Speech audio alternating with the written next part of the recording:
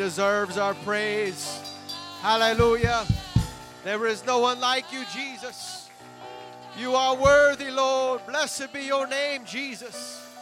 Hallelujah, hallelujah. You are great and greatly to be praised. Hallelujah.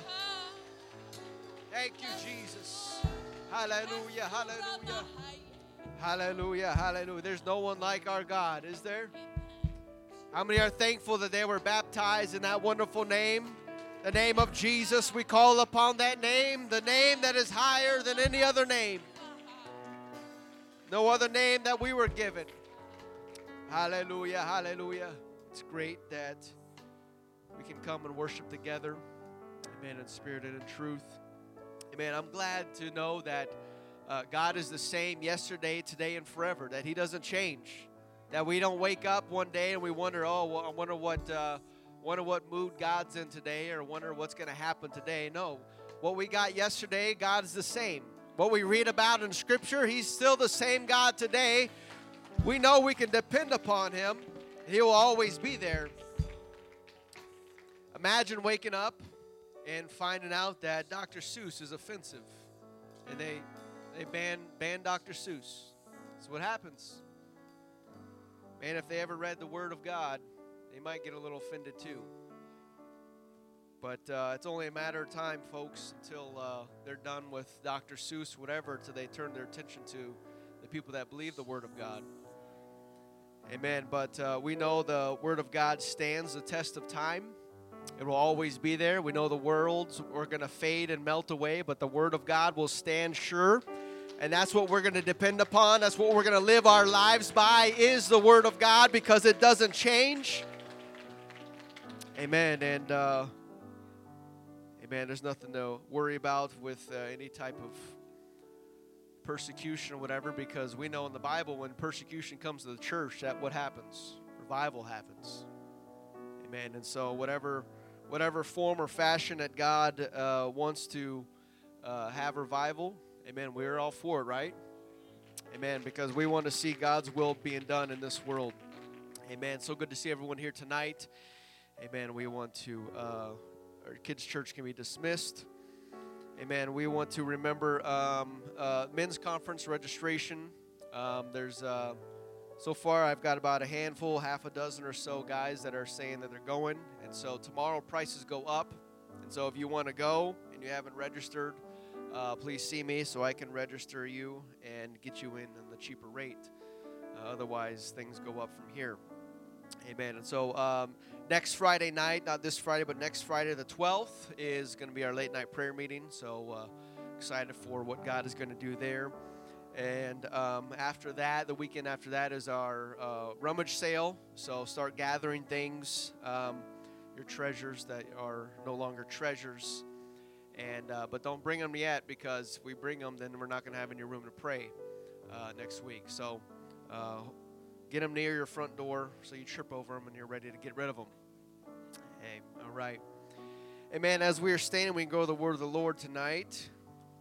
Matthew, the 6th chapter. We'll read a few verses. Verse 9. It says, "After this manner, therefore, pray ye, Our Father which art in heaven, hallowed be thy name. Thy kingdom come, thy will be done on earth, as it is in heaven." Amen. I want to start a new series tonight entitled The Kingdom.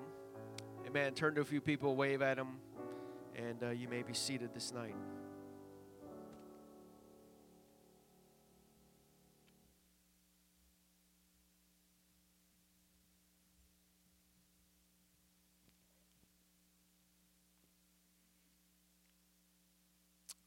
Amen. Inside the church, we use words and phrases that aren't used too frequently outside of the church. We have our own language, our own customs, our own standards, and thank God for them, right? I'm thankful that the call of holiness makes me different than what I used to be. I'm thankful that his blood and his righteousness and his name completely changed the way that I do things and the way that I see things and change the way that I walk and talk. So I'm thankful for these changes that we have in the kingdom of God inside the church. But someone that is just looking in from the outside or just coming in, they don't understand. They don't get it. Many will pass judgment and make a decision based on one look or one experience or one encounter with a one God apostolic tongue-talking church. And that decision to come back or to stay has an eternal effect on where somebody's going to spend eternity. And I'm thankful to be here tonight. I'm thankful that I chose to come back and to stay here in the church inside the kingdom of God. But choosing to stay means that you will need to learn the ways of the church that are established in the Word of God and are rooted and grounded in the principles of the Word of God. And the more that we grow and get rooted and grounded in the kingdom of God, the stronger that we become, and the better Christian, the better apostolic, the better disciple, whatever word you want to use, we become better and we become molded and shaped into the image that God has called us to be, the man or woman He has called us to be. The more that we submit to the Word of God and His teachings, the better that we become. And so part of the new language and the lingo that we say here that we frequently use is the word kingdom. Kingdom of God, kingdom of heaven, kingdom of darkness, kingdom of light, kingdoms of this world. We're used to hearing that word kingdom, and we have an understanding of what it means. But if you say that word out there in the world, you might have some explaining to do what exactly you mean. But when we say the kingdom, we know what we're talking about. Since we use this word so frequently, and I think by default we have come to learn that saying kingdom means that we are referring to the kingdom of God. That's the default definition. Unless we're using other words to describe the other kingdoms, kingdom of darkness, kingdom of this world kind of thing. And so the title of this series, The Kingdom, is obviously about the kingdom of God, which I'm sure we all understood from the onset. But we're going to go look beyond the surface of the name and actually look into the kingdom of God and what it means, what it looks like, its characteristics, its attributes, what it really means, because unless we kind of sit down and really dive in and figure it out, it's a lot deeper than just saying the word kingdom. And the word kingdom simply means an area, a realm, a territory, whether city, country, or world, or nation, whatever, it doesn't matter. It's a realm, it's a certain geographical area, if you will. When the word kingdom is used, it means that there has to be a king. There has to be a king in order to have a kingdom. There has to be a ruler or one who is in charge. There's a person that has authority, power, and dominion over this said territory, over this realm. And if there is no king, well then, quite frankly, there's no kingdom. No ruler, then there's no realm of authority and power, and it's just anarchy or free-for-all, whatever, live however you want. But as long as there's a ruler or somebody in charge, and if they bear that title, king, then it's going to be a kingdom. So kingdom of God is referring to the realm that God rules over. If we're taking that definition, kingdom of darkness, we can say that that's the realm that Satan rules over, etc. Kingdom of men, it mentions kingdom of men. Obviously, that would refer to the place where mankind is. So the kingdom of God, what about it? How do we define it? Where is it? What are its borders, if it has any? What are the things about the kingdom of God that we so frequently use, but I don't know how many of us has actually dove into what the kingdom of God actually is. And so our text provides us an interesting perspective to those questions. It says, after this manner, therefore pray ye, after our Father which art in heaven, hallowed be thy name. Thy kingdom come, thy will be done in earth as it is in heaven. And so when the disciples asked Jesus how we should pray, this is what Jesus told them. The first part of the Lord's Prayer, as they say. He says, pray to God, pray for his kingdom to come, pray for his will to be done in the earth as it is in heaven. And so this tells us that there is a kingdom that is not here on the earth, that hasn't come. Otherwise, why would we pray for God, let your kingdom come? If the kingdom of God is not on the earth, that might explain why we should pray, God, your will to be done on the earth as it is done in heaven. Because there is something out there that is not of this world and not from this world that seems to tell us that whatever is up there is better than what's happening down here. And so we ask for it, and so we pray for it to come down here. God, let your kingdom come to make this place a reflection or an extension of what is going on up there. So the main definition of kingdom is the realm where the king's will is done. And so if we have to pray for his will to be done here on earth as it is in heaven, then that means God's will is not being done, which is a pretty good sign that as to what kingdom that we are in. Now, before you go ahead and crucify me, let me continue on, and we'll talk afterwards. But there is an eternal and everlasting kingdom that God is king over, that he is ruler over, and it's everywhere. The Bible describes it, it's everywhere. God is the King of kings and Lord of lords, and of his kingdom there is no end, and he is in charge. Psalms 93:1 says, the Lord reigneth, he is clothed with majesty, the Lord is clothed with strength, wherewith he hath girded himself. The world also is established that it cannot be moved. Thy throne is established of old. Thou art from everlasting. He's been on the throne from everlasting to everlasting. He is ruling this world and this universe, or whatever existence that we have. Psalms 103:19 says, the Lord hath prepared his throne in the heavens, and his kingdom ruleth over all.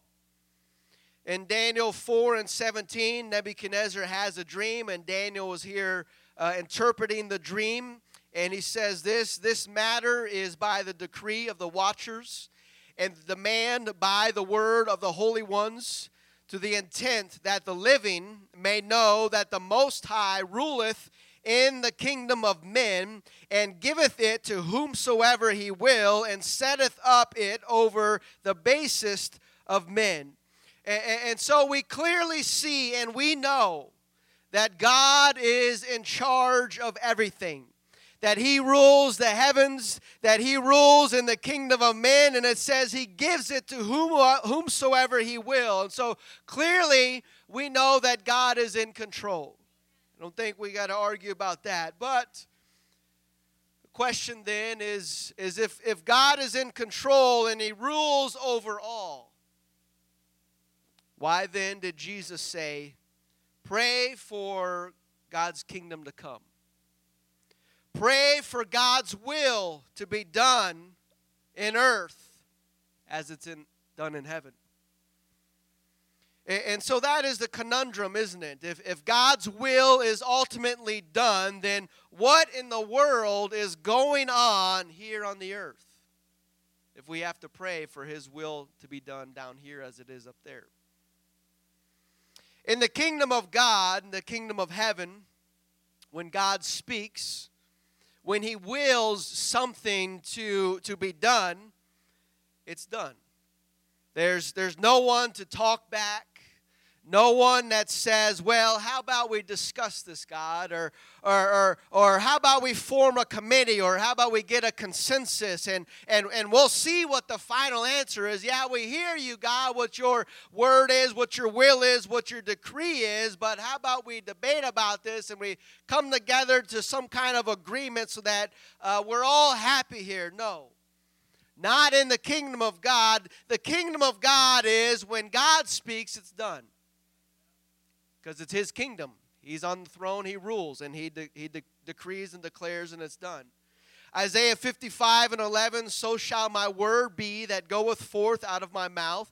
It shall not return unto me void, but it shall accomplish that which I please, and it shall prosper in the thing whereto I sent it. And so that describes the kingdom of God, because when the king speaks, his word goes forth and it is done. It is accomplished. And so why is it that when God speaks to us or gives us dreams or promises and we haven't seen them come to pass yet, why do we get bent out of shape?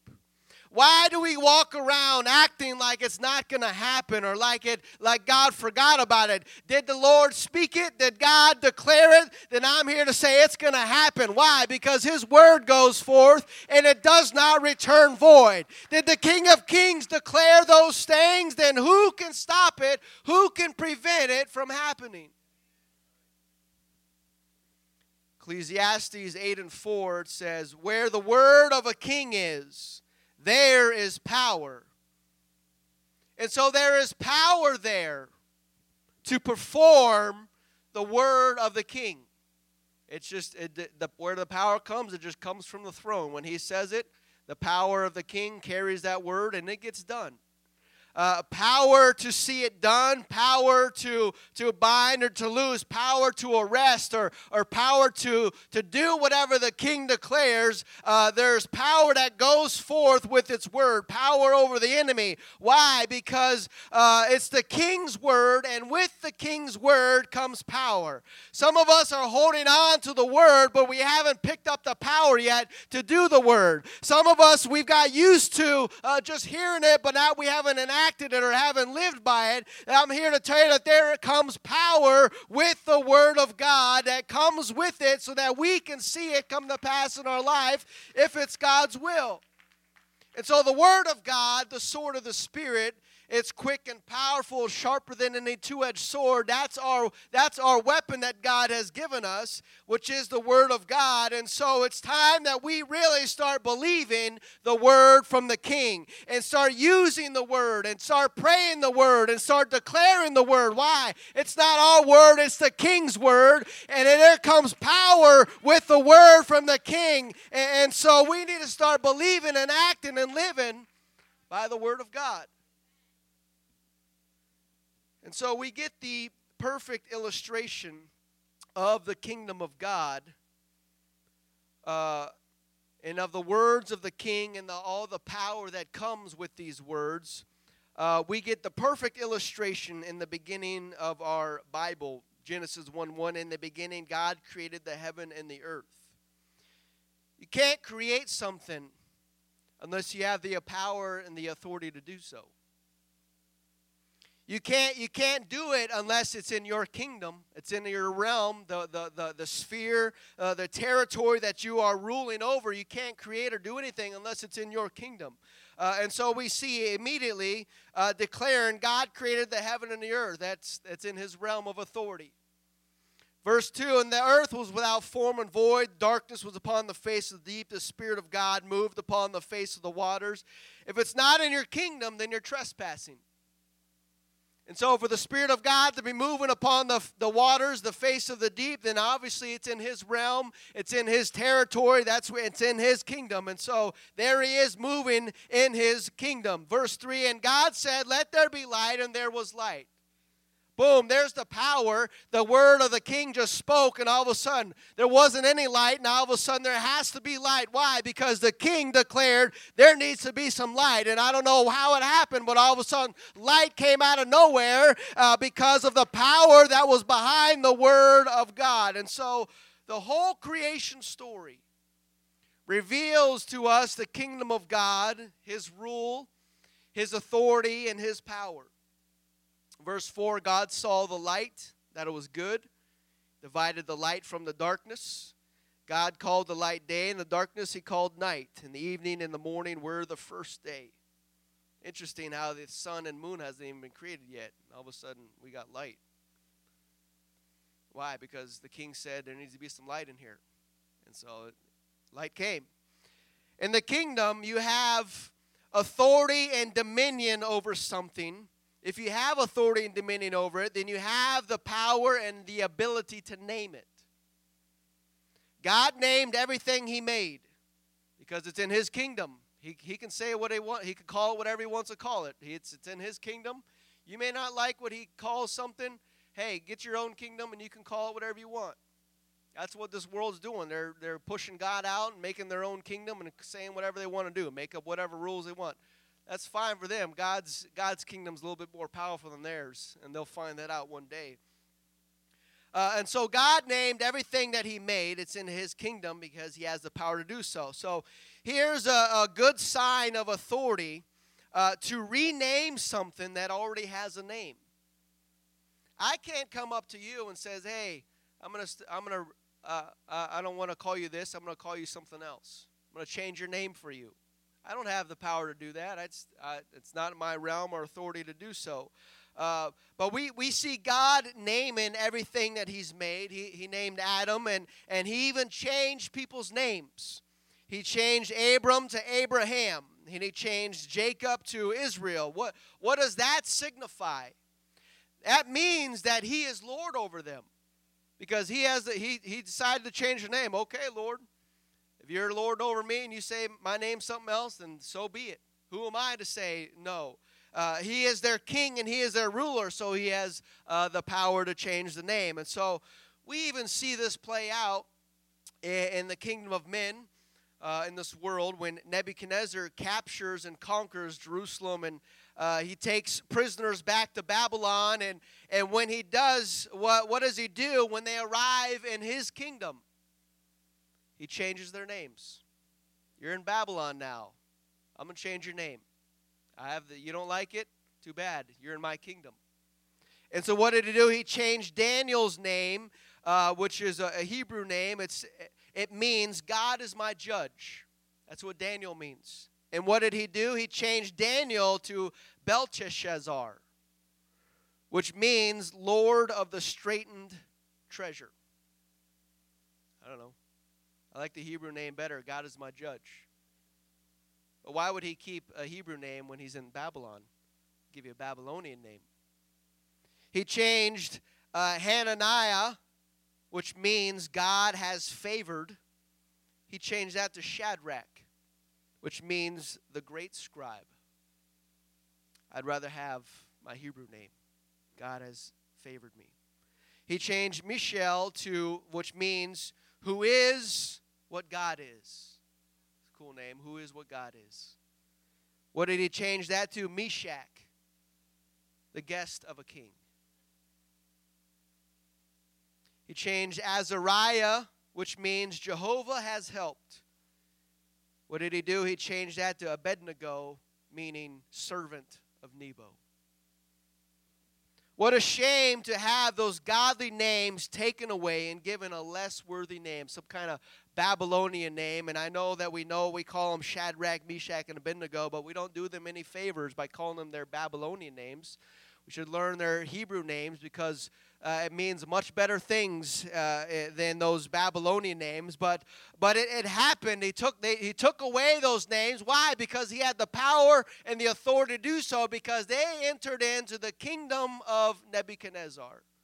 And in the kingdom of Babylon, Nebuchadnezzar does what he wants, and he declares, and his word has power, and he does what he wants. He's a king.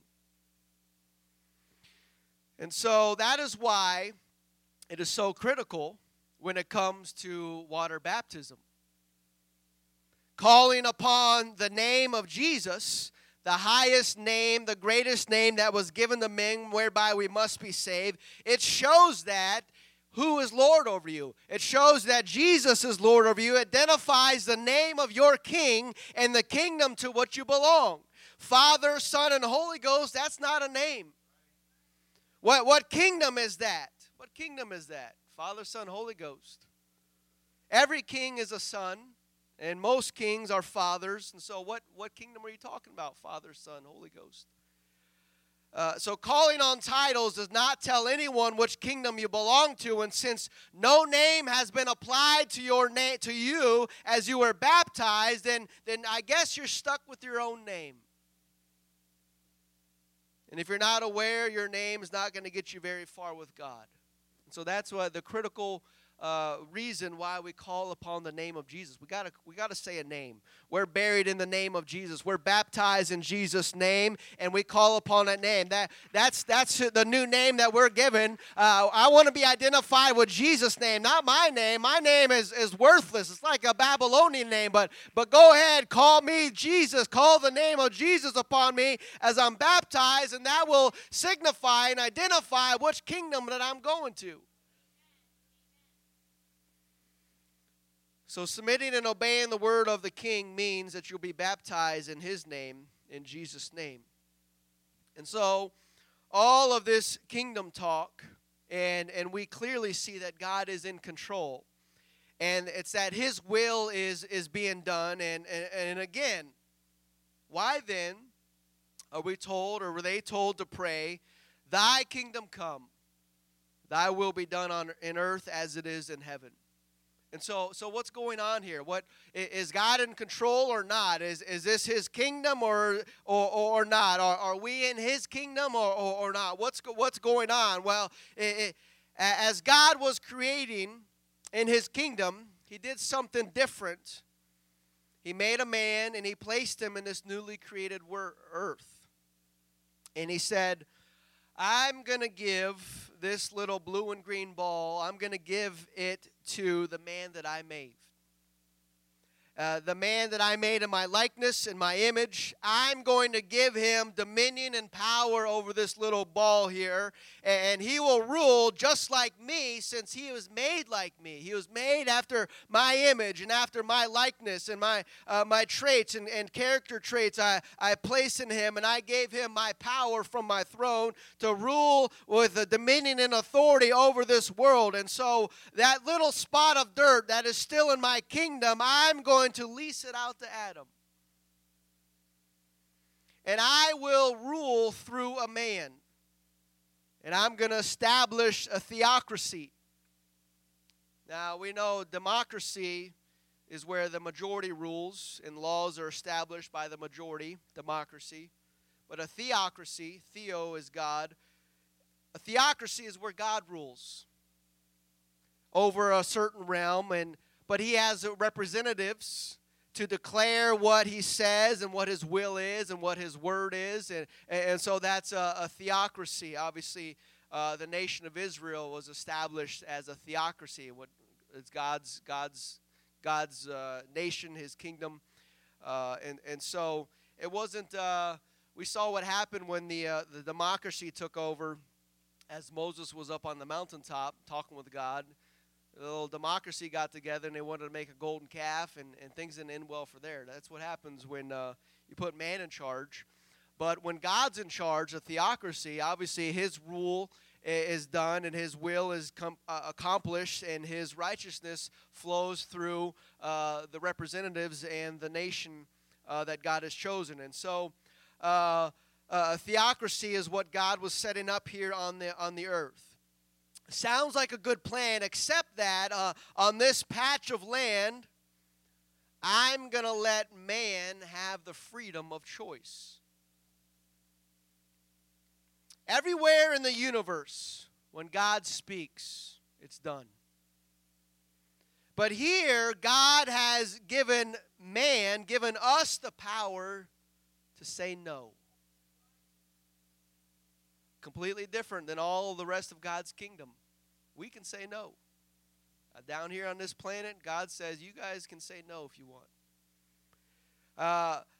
You believe that if a star said, I'm not going to shine anymore, poof, gone. If a tree says, I'm not going to produce fruit anymore, poof, gone, dried up. Everywhere in the kingdom of God, His will is done according to His declaration, except here on earth, where we can say, no, I don't want to.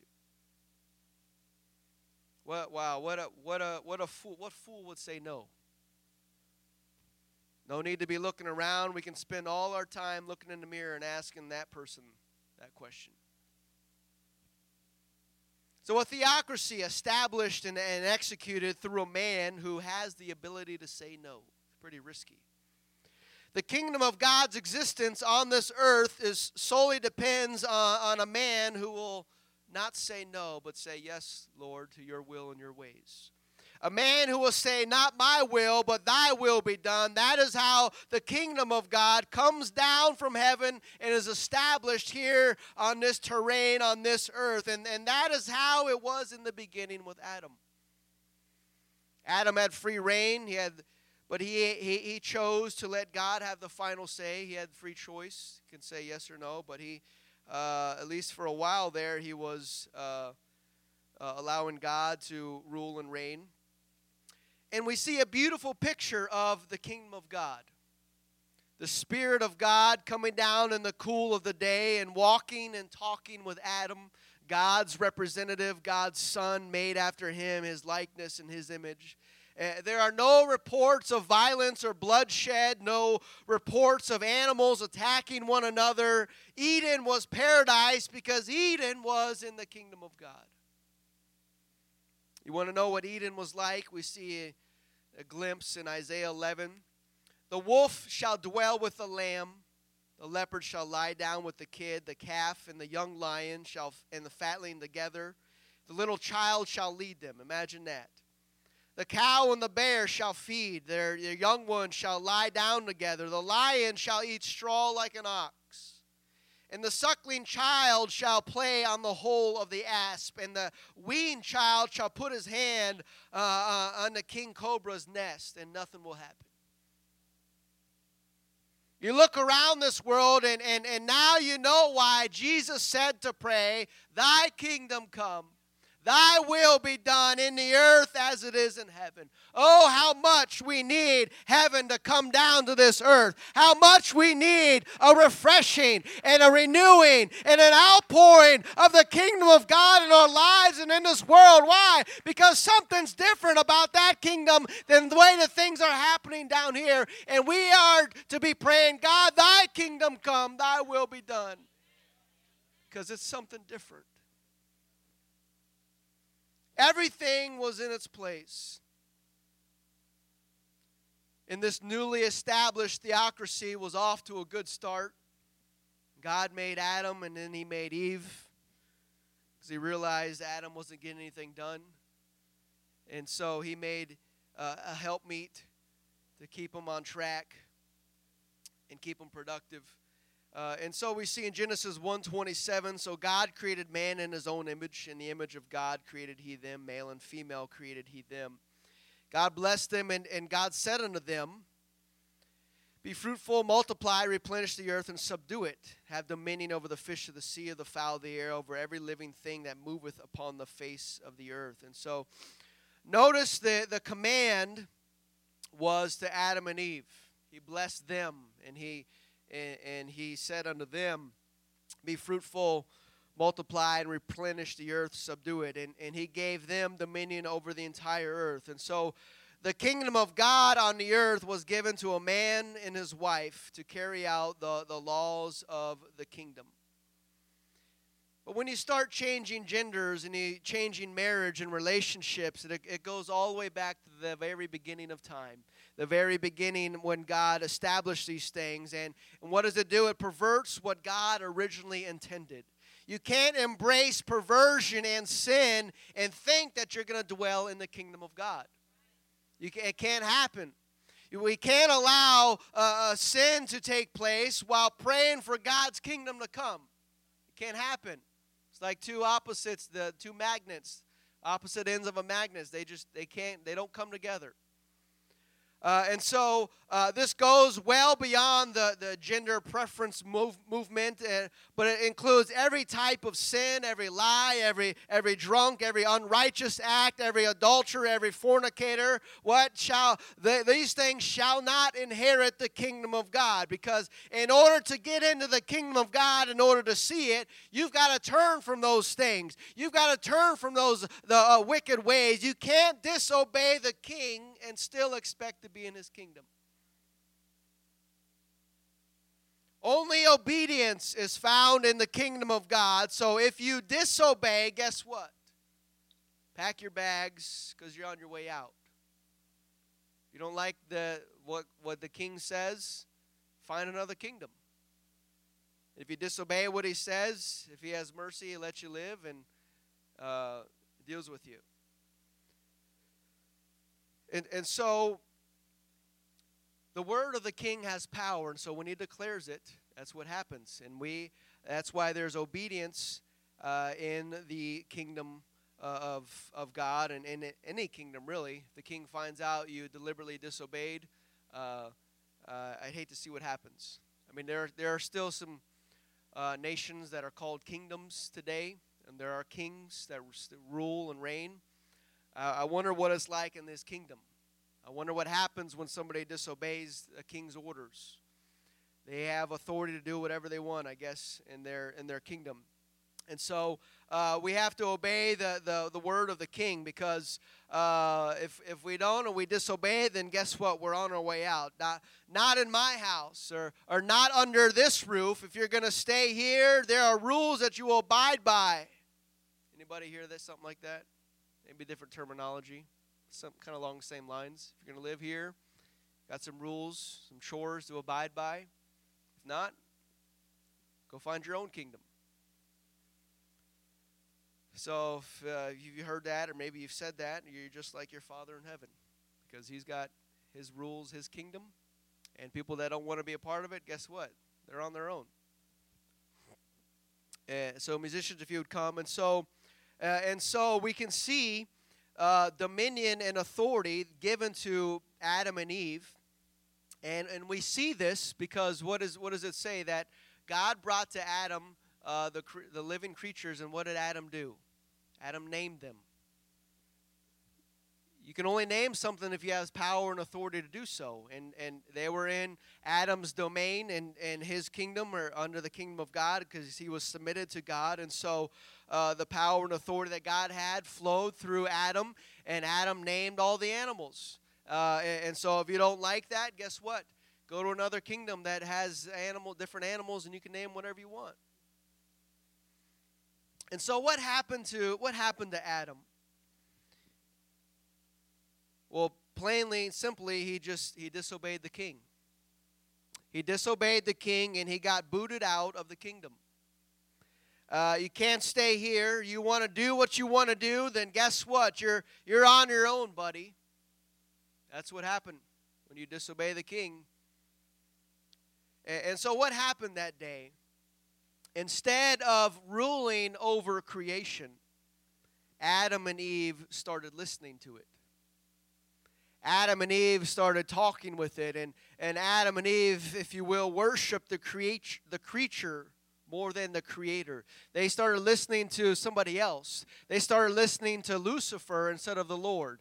And so when you start disobeying the laws of the kingdom, guess what? Don't think you'll be able to stay in the kingdom very long.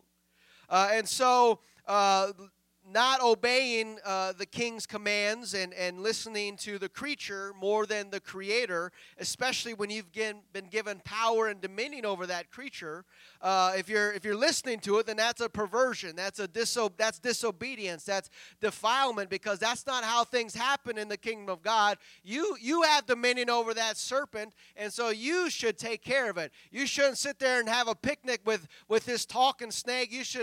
Adam should have declared that, hey, you need to shut up, snake, because I have power and dominion over you, because God gave that to me. Here in the kingdom of God, you listen to me, not me listening to you. And what Adam did, Adam listened to that creature, and that was a perversion and a disobedience. So you're not following the king's commands, not listening to the king's words. guess what? Disobeyed. Disobedience is not in the kingdom of God. It was booted out. And so not only did God's plan to establish the kingdom of God on this earth come to an end at that moment, if you stand with me tonight, but also what did he do? The Bible says that he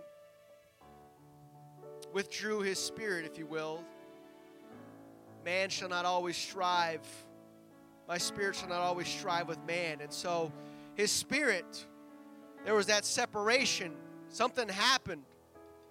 He withdrew his spirit in some form or fashion. You know that the spirit, the one that moved upon the face of the deep. The one that gives life and sustains life. Yeah, that spirit. The Spirit of God, the one that has peace that passes all understanding, that same Spirit that enables the wolf and the lamb to lie down together, guess what? That's gone. The peace that's in the kingdom of God is taken away. The Spirit that rules and governs the kingdom of God is removed somehow, some way. Because he said, my spirit shall not always strive with man, and poof. The kingdom of God goes back into the heavens, where man now has to pray, thy kingdom come. Thy will be done here on the earth as it is up there. It used to be like that down here. Something happened. Through Adam's disobedience came the curse of sin.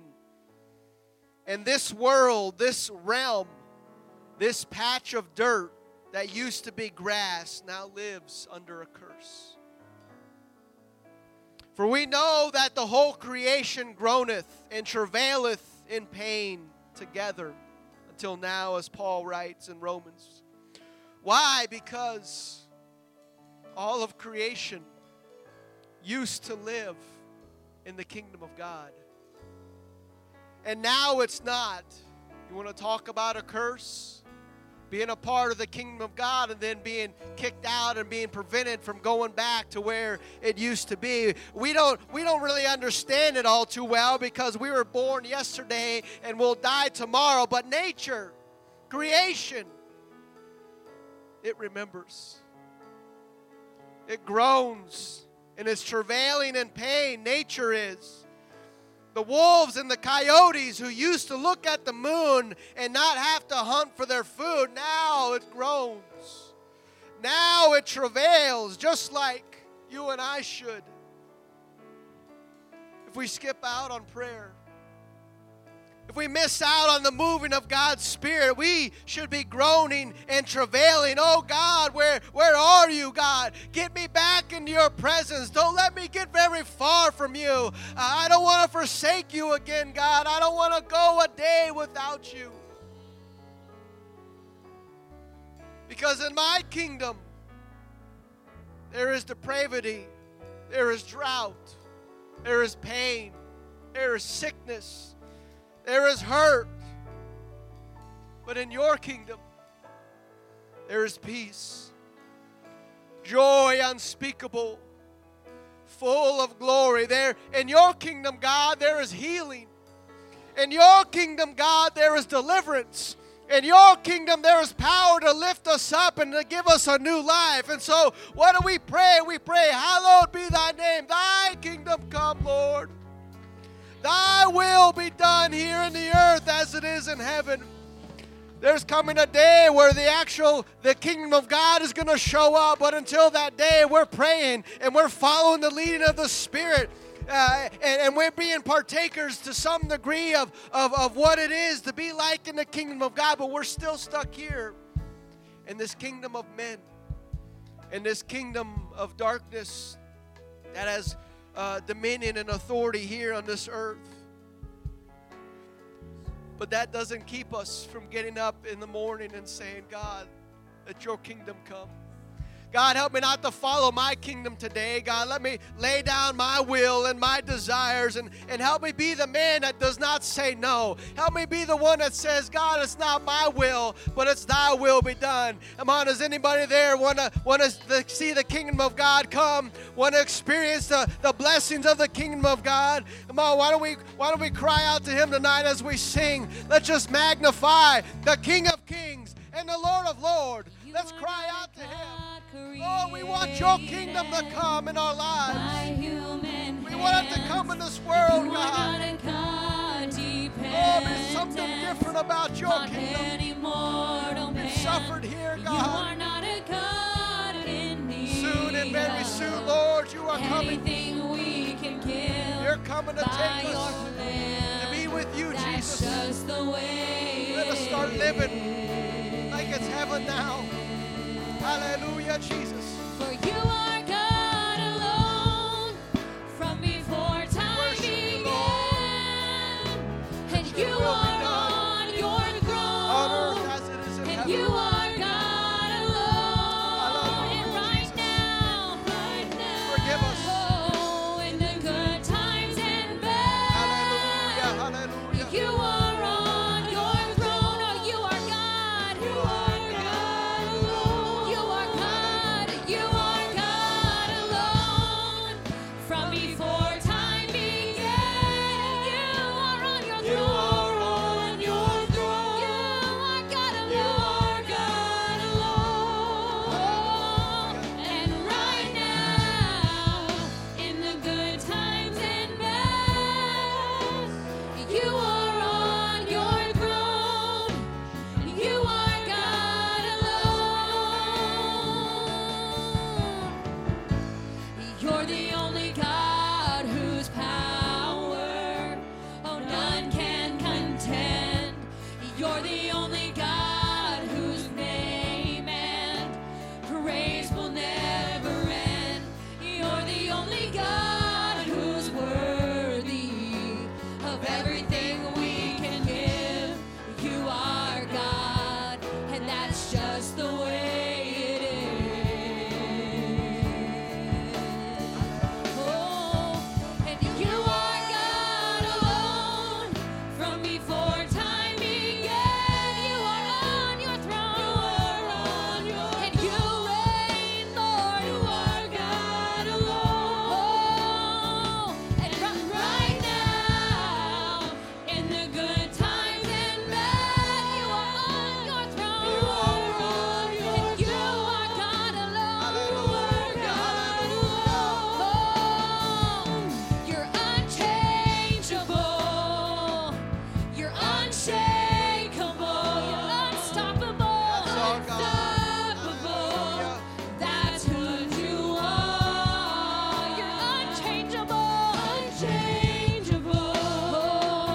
You're unshakable. Unstoppable. That's what you are. Sing it again. You're unchangeable. Unchangeable. You're unshakable, Lord. Unshakable. Oh, and nothing can stop you, Lord. Unstoppable. That's what you are. Unchangeable. Unchangeable. Unshakable. Unshakable. Unstoppable. Unstoppable. That's what you are. You are God alone. Oh, from before time began. You are on your throne. You are on your and you reign, Lord. You are God alone.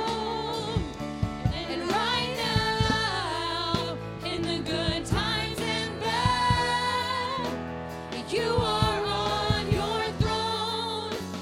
You are God alone. Oh, let's give him some praise. Let's lift up the King of Kings and the Lord of Lords. Hallelujah, Jesus. Lord, we worship you, Lord. We magnify you, Jesus. We want your kingdom to come, your will to be done, Jesus. Not just in our lives, but in this world. Hallelujah, Jesus. Hallelujah, hallelujah. Amen. What a privilege it is to be a part of the kingdom of God and feeling His Spirit and hearing Him speak to you and move and lead and guide us. The truth is that it really comes down to a daily decision. You wake up tomorrow and you decide what kingdom you want to be a part of today. You want to chase your own stuff? There's a way that seems right unto a man. The end's the way of or death, destruction. Why? Yeah, it's my kingdom. Why wouldn't it feel right? But we got to wake up and we got to crucify our flesh and our will and our desires. Say, God, I want your kingdom to come. I want to be a part of your kingdom, because just the little things that I see and know about in the Word of God, your kingdom's a whole lot better than what's going on down here. Why would I put my treasures down here? Put them up there in the kingdom that lasts forever. Amen. Amen. God bless you all. You're dismissed tonight in Jesus' name.